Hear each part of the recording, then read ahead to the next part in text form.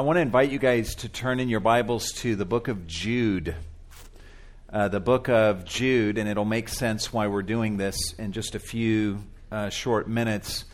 Jude, just go to the last book of the Bible, Revelation, and then the book right before Revelation, a very small book. It's just one chapter, is the book of Jude. And I want to begin here this morning. If you want to give a title to the message this morning, it would be The Way of Cain. The Way of Cain. I want to just read to you verses 3 through the first part of verse 11 of the book of Jude. And so let me read this to you. Beloved, while I was making every effort to write you about our common salvation, I felt the necessity to write to you, appealing that you contend earnestly for the faith which was once for all handed down to the saints. For certain persons have crept in unnoticed, those who were long beforehand marked out for this condemnation, ungodly persons who turn the grace of our God into licentiousness and deny our only Master and Lord, Jesus Christ. Now I desire to remind you, though you know all things once for all, that the Lord, after saving a people out of the land of Egypt, subsequently destroyed those who did not believe, and angels who did not keep their own domain, but abandoned their proper abode, he has kept in eternal bonds under darkness for the judgment of the great day.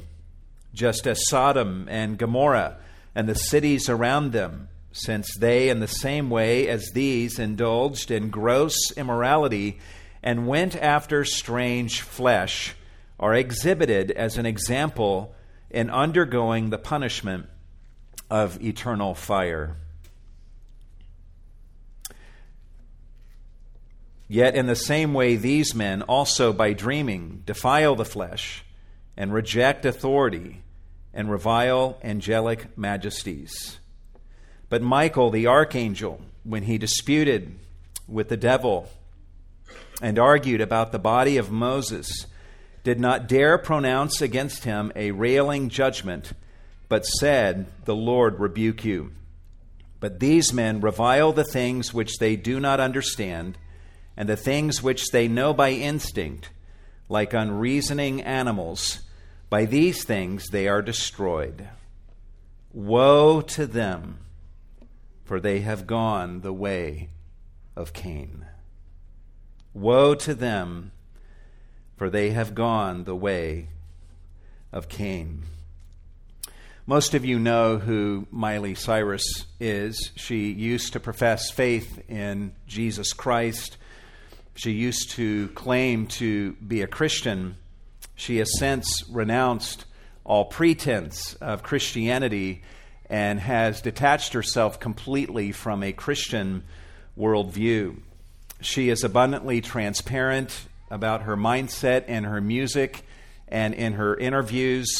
In an interview that came out just this past week, Miley talks about how she does not identify as a boy or as a girl, and she doesn't care who she sleeps with, whether they identify as a boy or a girl. She's got standards, though. She says that her sexual partners must be human, they must be over 18, and they must be consenting. They meet that standard, those three standards, then nothing is off limits for her. She shares how she confessed to her mom that she was a bisexual when she was 14 years old, and listen to her as she describes her perspective regarding her mom's reaction to her.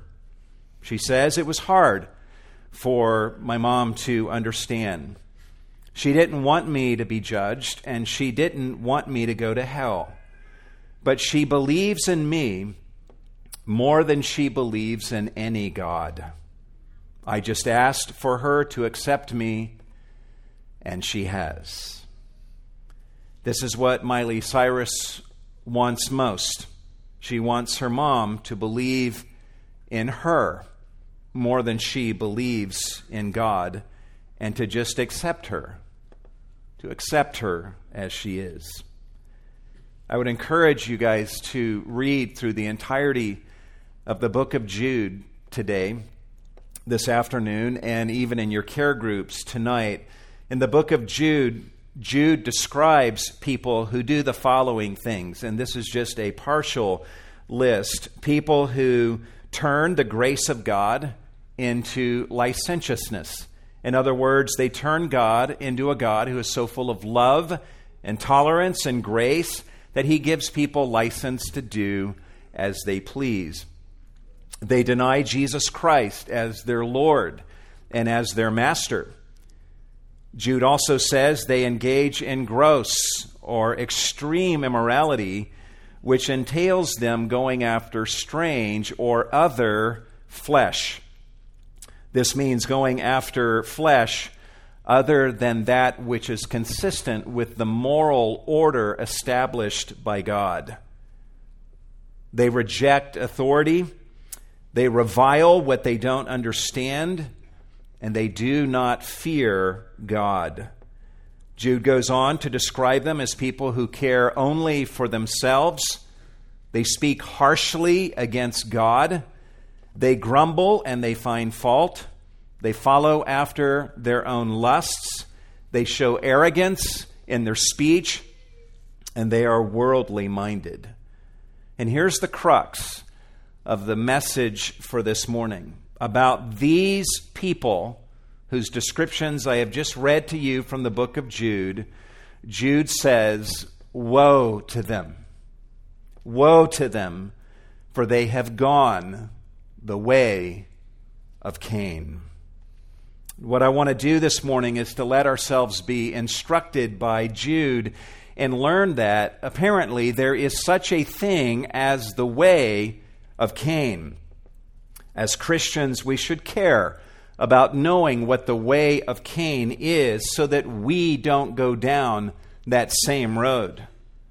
The reason we don't want to go the way of Cain is because, as Jude tells us in his letter, those who go the way of Cain will experience woe. If they don't repent, they will undergo the punishment of eternal fire. He also tells us that the black darkness has been reserved forever for such people. Jude also tells us that such people are marked out by God for condemnation. Jude also tells us in his short letter that such people creep into the church and they are like hidden reefs in the waters of church life, no doubt indicating that their true status is often unknown to God's people, and they can shipwreck the faith of many unsuspecting souls. I've had this sermon on my heart for about 5 weeks now. It's been a lens through which I have looked at the news, have read the news, and observed what is happening in our culture today. And there is no doubt about it. Our culture has gone the way of Cain. We live in a culture full of people who are walking in the way of Cain, and Christians in the church are being invited to come along. We're being scolded and told to come along. And if we don't wish to come along, that's okay, as long as we affirm those who are walking in the way of Cain and tell them that what they're doing is good and acceptable. Christians who refuse to do so are viewed as evil haters who hold to an unaffirming theology, which we are told inflicts real oppression and harm upon people whose lifestyles are different. Anyone who would think that way about Christian theology would have a really hard time with the book of Jude. Essentially, we're being asked today to believe in sinners more than we believe in God. And today I want to take a look at Genesis 4, and I want to We're not going to spend a lot of time on each of these things, but I want to give you 10 characteristics of those who walk in the way of Cain. Apparently, Jude has studied Genesis 4, just like we have just finished studying Genesis 4. He's observed the way of Cain as it unfolds in Genesis chapter 4. And we're going to do what Jude apparently did, and we're going to observe 10 characteristics of those who walk in the way of Cain. And my purpose will be to show you that what we see happening in our culture today is nothing new. And I want to call you today to not walk in the way of Cain, to reject the way of Cain. I want you to be warned about those who are walking in the way of Cain and to not give them influence in your life. And if you are walking in the way of Cain today, I want to call you today to repentance. If you are a Christian, I want you to recognize that you have remnants of the way of Cain inside of you, and so do I inside of me. We need to be able to identify the way of Cain inside of our own selves and learn to do the daily work of repenting and learning to walk in the way of Christ. 10 characteristics of those who walk in the way of Cain. Number 1, they can engage in religious expressions of worship. Apparently, from Genesis 4, we observe that those who walk in the way of Cain can engage in religious expressions of worship. Chapter 4 of Genesis begins on what seems like a wonderful note of two brothers bringing their worship, bringing their offerings to God. In fact, here's a Bible trivia question for you. Who is the first person in the Bible to bring an offering of worship to God? Cain. Cain is the first worshiper mentioned in the Bible. The text tells us in Genesis 4:3, so it came about in the course of time that Cain brought an offering to Jehovah from the fruit of the ground. At this point, all I want to point out is the fact that it is not just the Richard Dawkins and the Bill Mowers of the world who walk in the way of Cain. In Genesis 4, Cain is quite the religious fellow. He is presenting an offering to God in some sort of ritual expression of worship to God. This teaches us that people who follow the way of Cain can engage in religious expressions of worship. On the surface, they can appear to be very religious. So don't think that you're not walking in the way of Cain just because you're religious or because you go to church. Also, don't be duped into believing something that somebody says simply because they're religious, or a pastor, or a seminary professor, or a professing evangelical Christian who writes and sings worship songs. Dangerous people who follow the way of Cain can often engage in wonderfully appearing religious expressions of worship, and they will impress you with how religious they are. But they're on the way of Cain, just as Cain was on the way of Cain. That leads us to the next characteristic of those who follow the way of Cain, and this is what sets their religion apart from those who walk in the way of Christ. And that is, they expect God to accept them on their own terms. They expect God to accept them on their own terms. We know that Cain fully expected God to accept him and his offering, because when God didn't, Cain's countenance fell. His face fell. This implies that Cain approached God with an uplifted and expectant countenance. Cain fully expected that God would accept him and his offering. Cain had a form of religion, and he fully expected God to accept that. The mere fact that Cain even came before Jehovah God and brings himself and his offering to the Lord clearly indicates that he is fully expecting God to accept his religious expression of worship. But we have studied Genesis 4. We know that evil is in Cain's heart, and we also know that he is not bringing his best to God like his brother Abel did. We learned in Genesis 4 that when Abel brought his offering, he brought the firstlings of his flock and gave of the fat portions. Abel gave the first and the fattest and the finest of what he had. Cain merely brought something from the produce of the ground. Abel brought his best. Cain did not. But whatever is wrong with Cain and his offering, Cain is not honoring the way that God had instructed him to worship God. Nonetheless, he comes before God with an uplifted and expectant countenance, expecting God to accept him and his offering. Cain is worshiping in the wrong way. His heart is not in the right place. His religion is wrong, but he expects God to accept him anyway. And this is the way it is with those who follow the way of Cain. They expect God to accept them on their terms, not his. This is the only kind of religion that they are interested in. Jodie Foster, the Hollywood actor, is a perfect example of this mindset.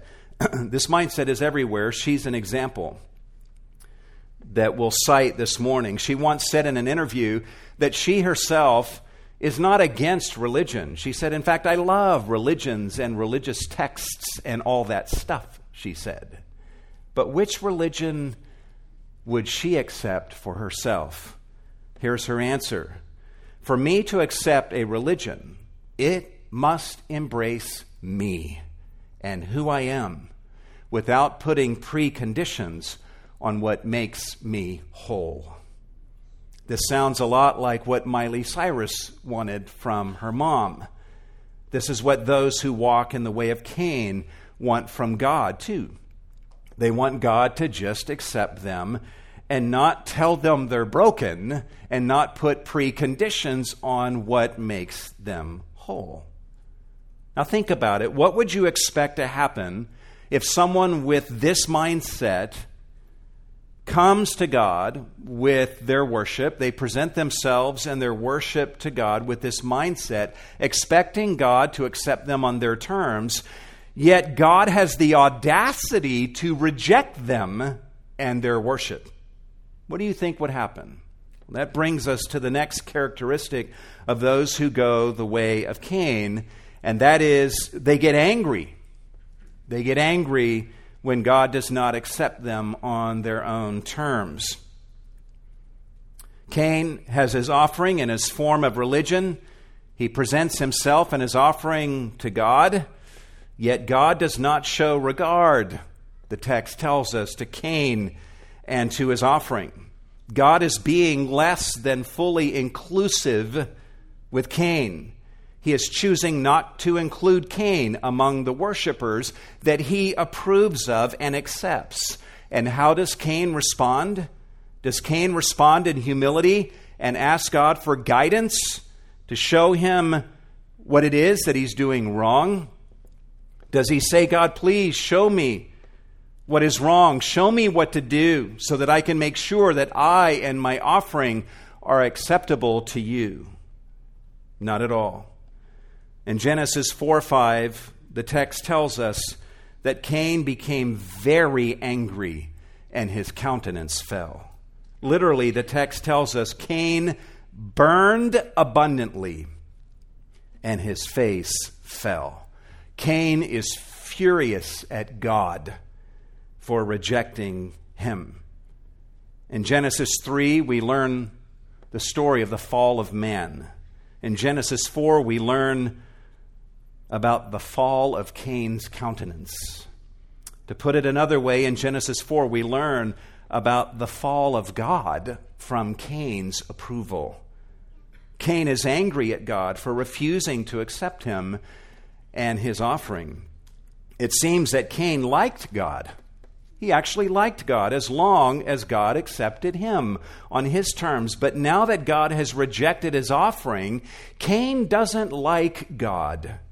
He is burning with anger against God. One of the things we learn in this account is that God obviously does not accept all forms of worship. All religions are not acceptable to God. God is not the God of the universalist Unitarian who accepts all worshipers regardless of their beliefs and their practices. And it's not unloving for us to point that out. We also learn here that in simply being his perfect divine self and simply behaving according to who he, God, is, God apparently can make people angry and cause their countenance to fall. This should teach us that no matter how beautifully and wonderfully and perfectly we as Christians might try to represent the true God to the world, he will make men angry and cause their countenance to fall. Not everyone is going to like him. In fact, most will hate him. And we know this because God himself came into the world in the person of Jesus Christ, and Jesus made people angry, so angry that they killed him. And do you know why the religious leaders, it was the religious crowd that primarily hated him and vowed to destroy him. You know why they hated Jesus? Primarily it was because Jesus did not accept their religion. They had created their own religion. They had taken the religion of Israel as revealed in the law, and they twisted it beyond recognition. And Jesus, the God-man, shows up and says, basically, I don't accept your religion. You are not justified and righteous before God. In fact, you are children of hell. And your converts are twice the children of hell as you are. In John 8, Jesus looks at these religious leaders and says, your father is the devil, and you are simply doing what he wants you to do. And so they were angry with him, obviously, and they wanted to kill him because he refused to accept them and their religion on their terms. Those who follow the way of Cain expect God to accept them on their terms, and they get mad at God when he doesn't, and they will get mad at you if you speak that truth to them. They will call you a hater. But if it is true that God does not accept all religions, if that's really true, then we are being loving and telling people that. Observe yet another characteristic of those who follow in the way of Cain, and that is they refuse to listen to God's gracious counsel to do what is right. They refuse to listen to God's gracious counsel to do what is right. God speaks to Cain and counsels him to do the right thing. He says in verse 7, if you do well, will not your countenance be lifted up? God has rejected Cain and his offering, but he's not rejected Cain as a person. He actually sees that Cain is angry, and God pursues Cain and gives him gracious counsel. He lets Cain know that you can do something about this problem. All Cain has to do is simply do what God says and do the right thing, and all will be well. God did not have to speak to Cain like this. He didn't have to pursue Cain. Cain is not in a humble place. He's ticked at God when he has no right to be. God could have written him off for his anger, but he doesn't. God pursues Cain and lovingly, graciously appeals to him and gives him counsel as to how his own countenance can be lifted up once again. But the following narrative of Genesis 4, as we have seen, makes it clear that Cain completely disregarded God's counsel to him. Today, God comes to rebel men and women and gives to us a book and says, you have sinned against me and you deserve my eternal wrath. You are at war with me. Yet I have sent my Son to die on the cross, and if you will repent of your sins and do the right thing by believing in my Son, then I will save you and forgive you, and your countenance will be more than lifted up. Come to me if you are burdened and heavy laden, and I will give rest to your souls. Come to me. on my terms, and I will not cast you out. God graciously speaks such words to us, but those who follow in the way of Cain hear that and say, no. They refuse to give heed to the gracious counsels of God. They refuse to pay attention to God's holy revelation revealed in God's holy word. Tied to this rejection of God's positive counsel, those who follow in the way of Cain also do yet another thing, and that brings us to the next characteristic of those who walk in the way of Cain, and that is they refuse to listen to God's warnings. They refuse to listen to God's warnings. God gives to Cain a warning, but Cain refuses the warning. God tells Cain, if you do not do well, sin is crouching at the door, and its desire is for you, but you must master it. This is a remarkably clear warning from God. God is saying, Cain, if you do not do the right thing, there is such a thing called sin that is crouching at the door of your life, and it is waiting to pounce on you and dominate and control you. You simply must make the right choice here and master sin, and you can get on top of this and master sin if you will do the right thing in this situation. God is warning Cain about the ferocity of sin. He's warning Cain that sin is crouching at the door of his life. God is warning Cain that a person can reach a point in their life where sin pounces on them and takes dominion over them. God did not have to give Cain these gracious warnings, but he does. However, as the narrative of Genesis 4 unfolds, we see that Cain completely disregards God's gracious warning. Cain will not only refuse to do the right thing, but he will actually do the wrong thing in spite of God's gracious counsel and God's gracious warning. The same is true for those who walk in the way of Cain today. God gives to us hundreds of loving and gracious warnings in His Word. He warns us away from sin. He warns us that our sin will find us out. He warns us that the wages of sin is death. He warns us that God is not mocked and that whatever a person sows, that's what he will reap.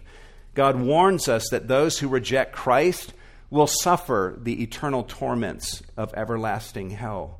He warns us that we will stand before God at the judgment and give an account for every idle word and every deed that we have done in this body. But those who walk in the way of Cain ignore these warnings. And if they never repent, they end up in hell. And to get to hell, they had to step over hundreds of thousands of gracious counsels and warnings from God, revealed in His Word and even through the voice of conscience in their lives. Let me ask you guys a question. Was God wrong to speak words of revelation to Cain, expressing His gracious counsel and His gracious warning? Was God wrong to give that revelation to Cain? Are we wrong today to speak the revelation of God's Word to people today who are walking in the way of Cain? Are we?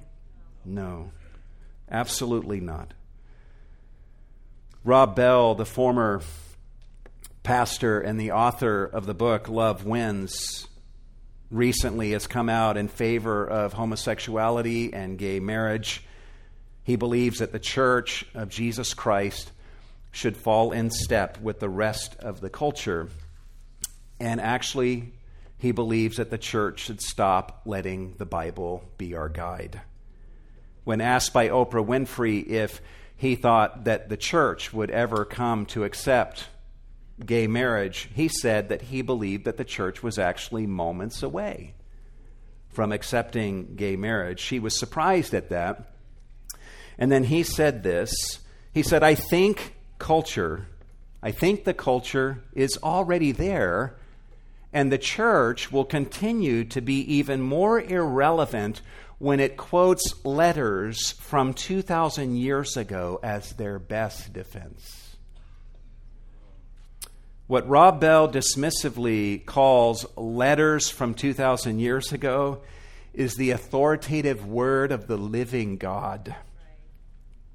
In Genesis 4, God similarly spoke his revelatory word to Cain in his sin and gave him gracious counsel and gracious warning. Yet Cain treated God's words as irrelevant and he disregarded God's revelation. And the problem is with Cain for viewing God's revelation as irrelevant. The problem is not with God for speaking holy words which Cain deemed to be irrelevant. Mark my words, folks. It doesn't matter what the world or some pop preacher says. To the contrary, God's word is always relevant. Always. God's word is always ahead of its time. And it will endure forever. Long after America has passed from the scene with every other kingdom of this world, long after Rob Bell has gone to meet his fate, this 2,000-year-old book will still be around and it will endure forever. And if we don't want to go in the way of Cain, we should give heed to this book every day and make it our daily bread. People who walk in the way of Cain do not do this, however. They ignore God's word, and they do something else, which leads me to yet another characteristic of those who walk in the way of Cain, and that is they strike out against the righteous. They strike out against the righteous. How did Cain respond to God's counsel and warning? He killed his brother. In Genesis 4:8, the text says, Cain told his brother, or he talked to his brother, and it came about when they were in the field that Cain rose up against Abel, his brother, and killed him. Murder was probably already in Cain's heart when God was speaking to him, yet Cain disregards God's counsel and warnings and persists in plunging even deeper into his sin of anger and hatred. Cain's hatred of God and Abel now turns to murder. Cain responds to God's rejection of his own religion by killing the person whose religion God did accept. This is what those who walk in the way of Cain do. They're angry that God won't accept them on their own terms, so they strike out against those whom God does accept. Cain clearly views Abel as the problem, so he strikes out against Abel. This is Cain's solution to his own anger problem. Cain's face has fallen, and he thinks the solution to his countenance problem is to kill Abel. If he can just get rid of Abel, his countenance would be okay, he thinks. Cain cannot kill God, but he can kill the one person in his life who is relating to God and representing God. As Dietrich Bonhoeffer says, Cain kills Abel not because he hates Abel, but because he hates God. There are people walking in the way of Cain today who believe that the greatest problem in our culture today is Christians. It's you. Their countenance has fallen, and they think that we and our unaffirming theology is the reason that their countenance has fallen. They will call our theology oppressive. They will label it hate speech. They either want us eliminated or silenced or marginalized, or they want us to change our beliefs to comport with their beliefs. We are at war, not a culture war, but a war that God declared in Genesis 3:15. A war between the seed of the woman and the seed of the serpent. And those who walk the way of Cain hate God, and they hate those who represent him. In 1 John 2, John speaks of Cain, who was of the evil one, and slew his brother. And for what reason did he slay him? Because his deeds were evil and his brothers were righteous. John then turns to us and says, do not marvel. Don't be surprised, brethren, if the world hates you. Paul himself makes it very clear that all who desire to live godly in Christ Jesus will suffer persecution. If you desire to just you yourself live godly in Christ Jesus, that will be intolerable to those who walk in the way of Cain. It was true for Abel, and it will be true for you. It was true of Jesus, and it will be true for this church. There's another characteristic of those who walk in the way of Cain, and that brings us to the next point, and that is that those who walk in the way of Cain seek to cover their sin through deception. They seek to cover their sin through deception. God comes to Cain and says, where is your brother Abel? And Cain answers by saying, I don't know. I don't know. That's a bold-faced lie.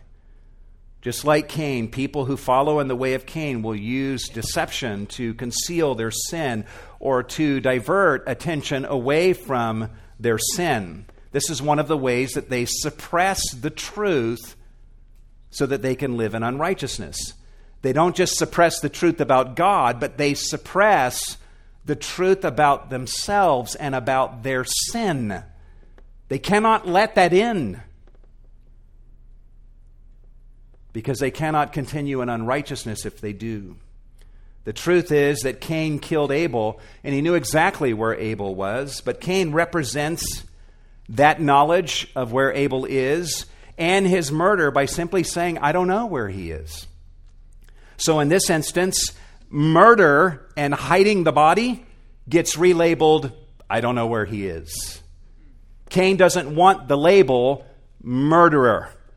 He prefers instead to be labeled the man who doesn't know where Abel is.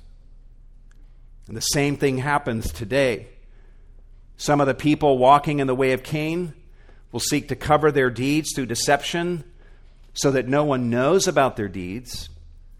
Some of them will be public about their deeds, but then put innocent-sounding labels on them. They're hiding their sin just the same. Such relabeling doesn't work with God, and it shouldn't work with us. You can relabel your adultery as a midlife crisis or as an affair, but God sees it for what it is. People can relabel their immorality as marriage equality, but that doesn't work with God. You can represent your sin with the beautiful image of a rainbow, but God is not deceived. You can label your murder of an unborn child as a woman's choice, but God will not be mocked. You can label your sinful actions as just something that everyone else is doing. Everyone's doing it. But that won't work with God, but this is exactly what those who walk in the way of Cain do. There's another characteristic of those who walk in the way of Cain, and that is they cast off the bonds of responsibility toward others. They cast off the covenantal bonds of responsibility toward others. When God asked Cain where Abel was, Cain lies and then says, am I my brother's keeper? Literally, he says, I am not my brother's keeper, am I? He's hoping for a certain answer. Cain is hoping that God will say, yeah, you're right. You are not your brother's keeper. You have no responsibility regarding anything that happens to Abel. That's the answer that Cain wants from God. Cain wants desperately to be absolved from any responsibility toward his brother. Cain has a covenantal responsibility toward his little brother, but he has cast that responsibility off, and he wants God to agree with him. Nowadays, when a woman aborts a child, she is saying, I am not my baby's keeper, am I? When a man leaves his wife and allows his marriage to die, he is saying, I am not my wife's keeper, am I? When a wife leaves her husband She is saying, am I my husband's keeper? When we pull away from someone because they've hurt us, we are saying, I am not this person's keeper. When a man or a woman becomes so occupied with drugs or television or alcohol or entertainment or sports or money or work that they neglect their children, they are saying, I am not my children's keeper, am I? When we refuse to provide care for someone in our life that needs our help, we are saying, am I my neighbor's keeper? We live in a culture today where covenantal bonds mean very little. It's a casting off of obligations and responsibility towards society as a whole and towards other people. Those who follow the way of Cain do not fulfill their covenantal responsibilities toward those whom they are called by God to be responsible for. They cast these bonds off, which fits with Jude's description of them as people in Jude 12 who care only for themselves.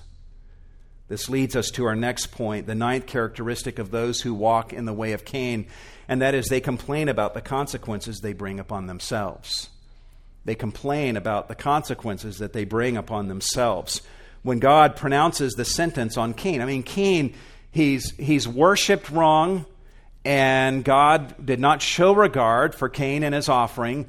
Cain gets angry. God gives him counsel and warning to tell him what he needs to do to make things right, and his countenance will be lifted up.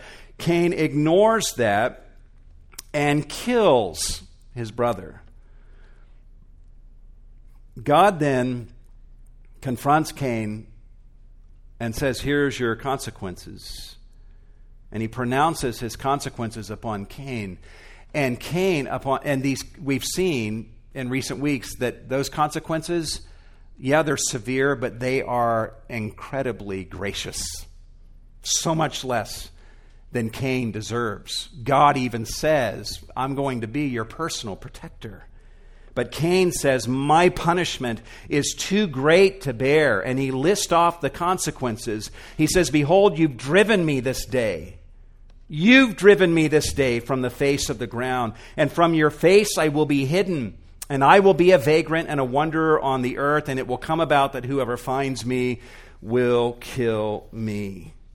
My punishment is too great to bear. You, God, you have driven me into these circumstances that I find myself in. Cain's focus is just so wrong. His focus is totally on himself. He says nothing about his sin. Nothing about other people. He expresses no remorse for the pain that Abel must have felt when he killed him. He does not express concern about, Lord, this is going to be such a huge pain to my parents for me to be banished. His only complaint is regarding how burdensome his punishment is to him. These are the ravings of an insanely selfish man. And this is what people who walk in the way of Cain do. They sin freely, and they bring upon themselves painful consequences. They go against all sound counsel that God gives to them in His Word, and they thereby bring upon themselves painful consequences, and then they complain about their consequences.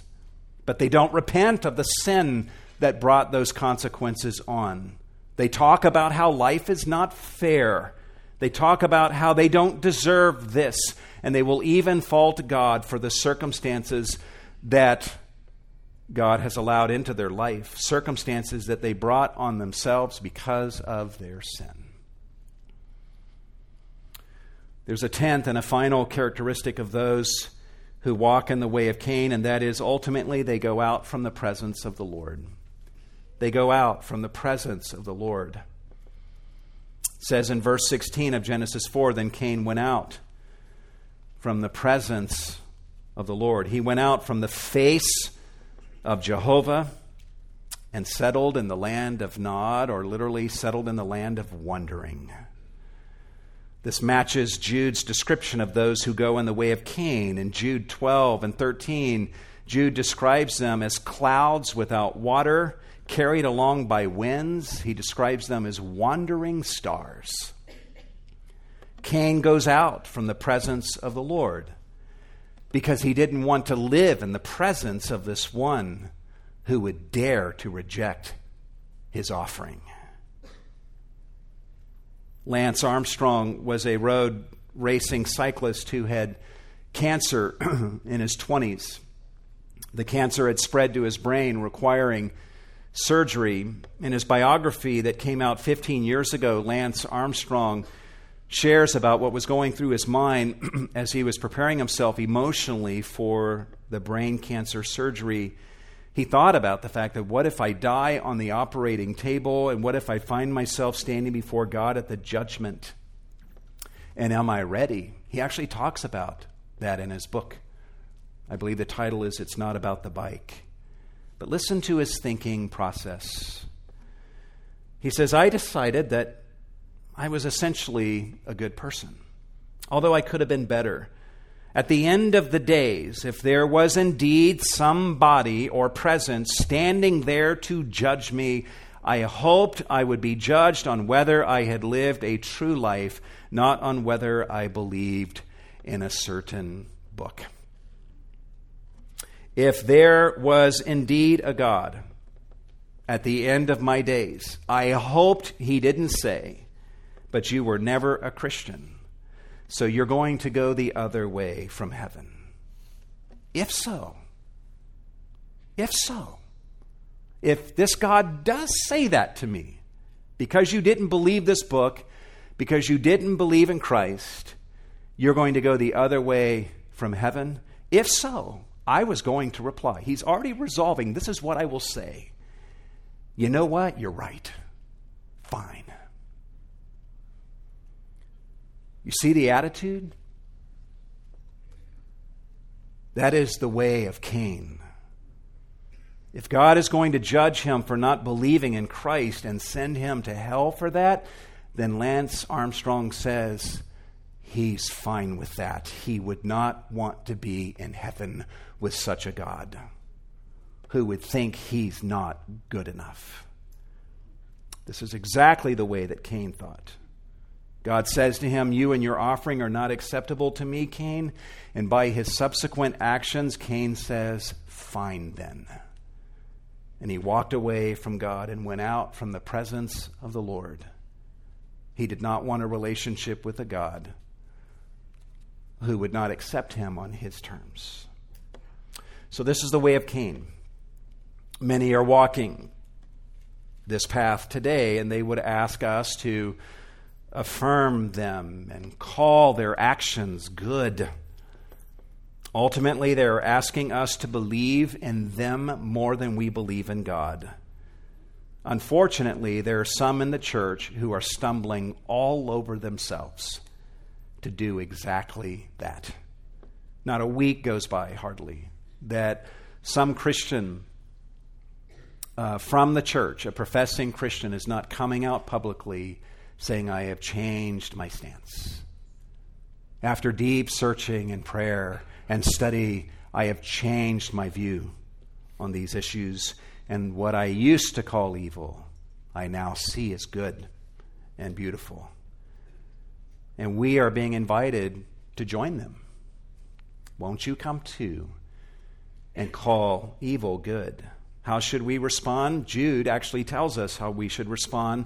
We should respond with mercy toward those who are walking in the way of Cain in the hope that they might be saved. He says, have mercy on some who are doubting. Save others, snatching them out of the fire. And on some have mercy with fear, hating even the garment polluted by the flesh. Jude tells us to reach out in love and mercy to the lost. But notice that we are called upon here to be haters. Not haters of people, but to hate sin, because sin destroys people. We hate sin because we love God and because we love people created in the image of God. Therefore, we hate sin that destroys the lives of people.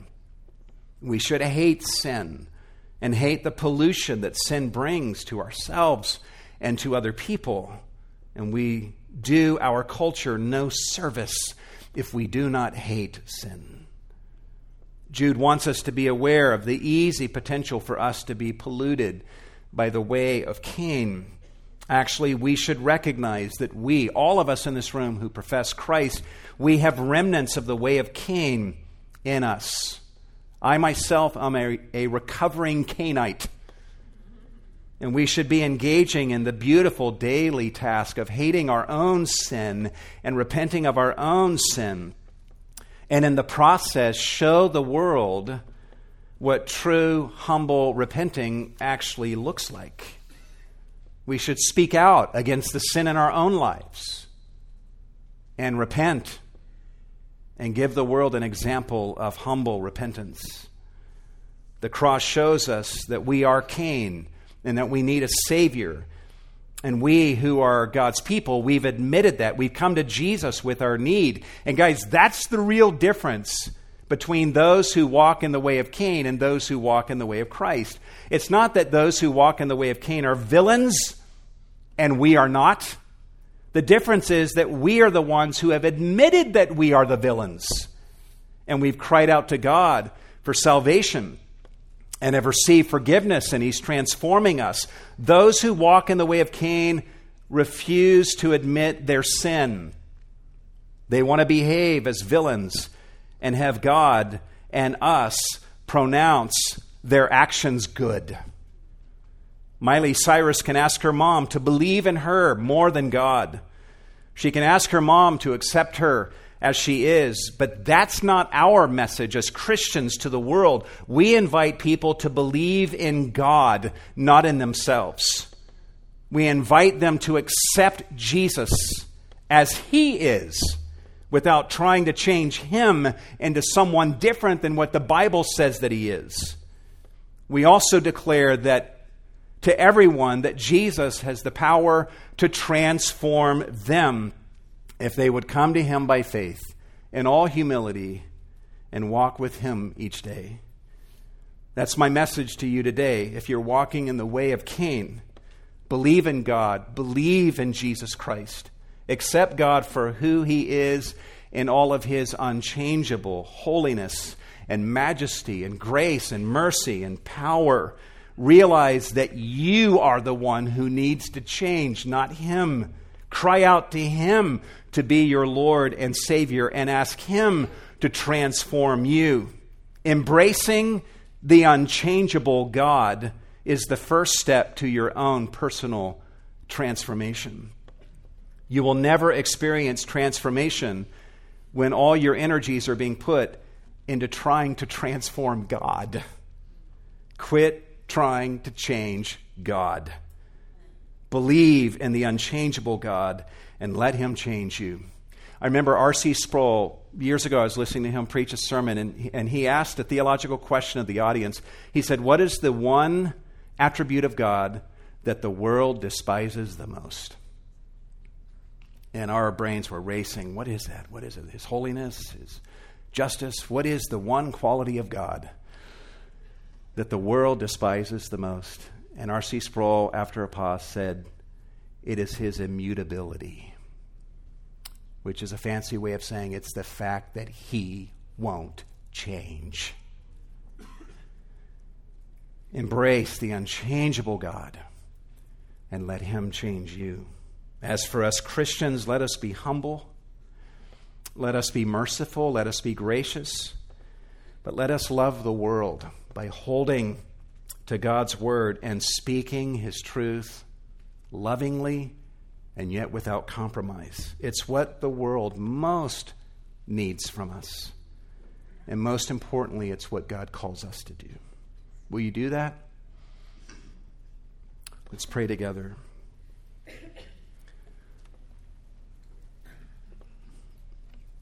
God, help us. God, have mercy on us and upon our nation, upon our world, which is in a free fall, abandoning any pretense of a Christian worldview and is running headlong in the way of Cain, the way of woe, the way of judgment.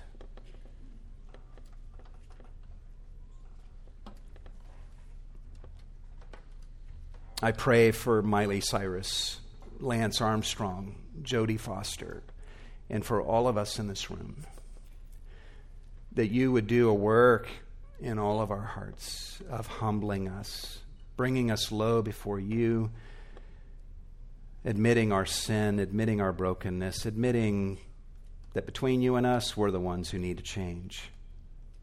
And only you have the power to change us. Bring us to that point, Lord. Bring us to that point every day. Help us as a church, as your people, to speak your truth with love, with grace, with confidence, with boldness. And though many will reject what we say, there will be a few that can be snatched from the flames, and some will be saved. Above all, Lord, help us to be faithful, to never deny you, our Lord and our Master, Jesus Christ, to hold to your word, to build ourselves up in our most holy faith, and to be willing to stand for you, to not be ashamed, and to be willing to die with you, and die for you and for your truth. And how can we do anything less for you who died for us? You're a good God, Lord, and we just say to you this morning that we love you, we trust you, we thank you for your word and the infinitely wonderful counsels that we find here. Thank you for this opportunity to give of our offerings to you, Lord. Receive these funds, do much with every penny that is given to advance the cause of truth, the cause of righteousness, and the spread of the glorious good news of salvation through Jesus Christ. In his name we pray, and all God's people said,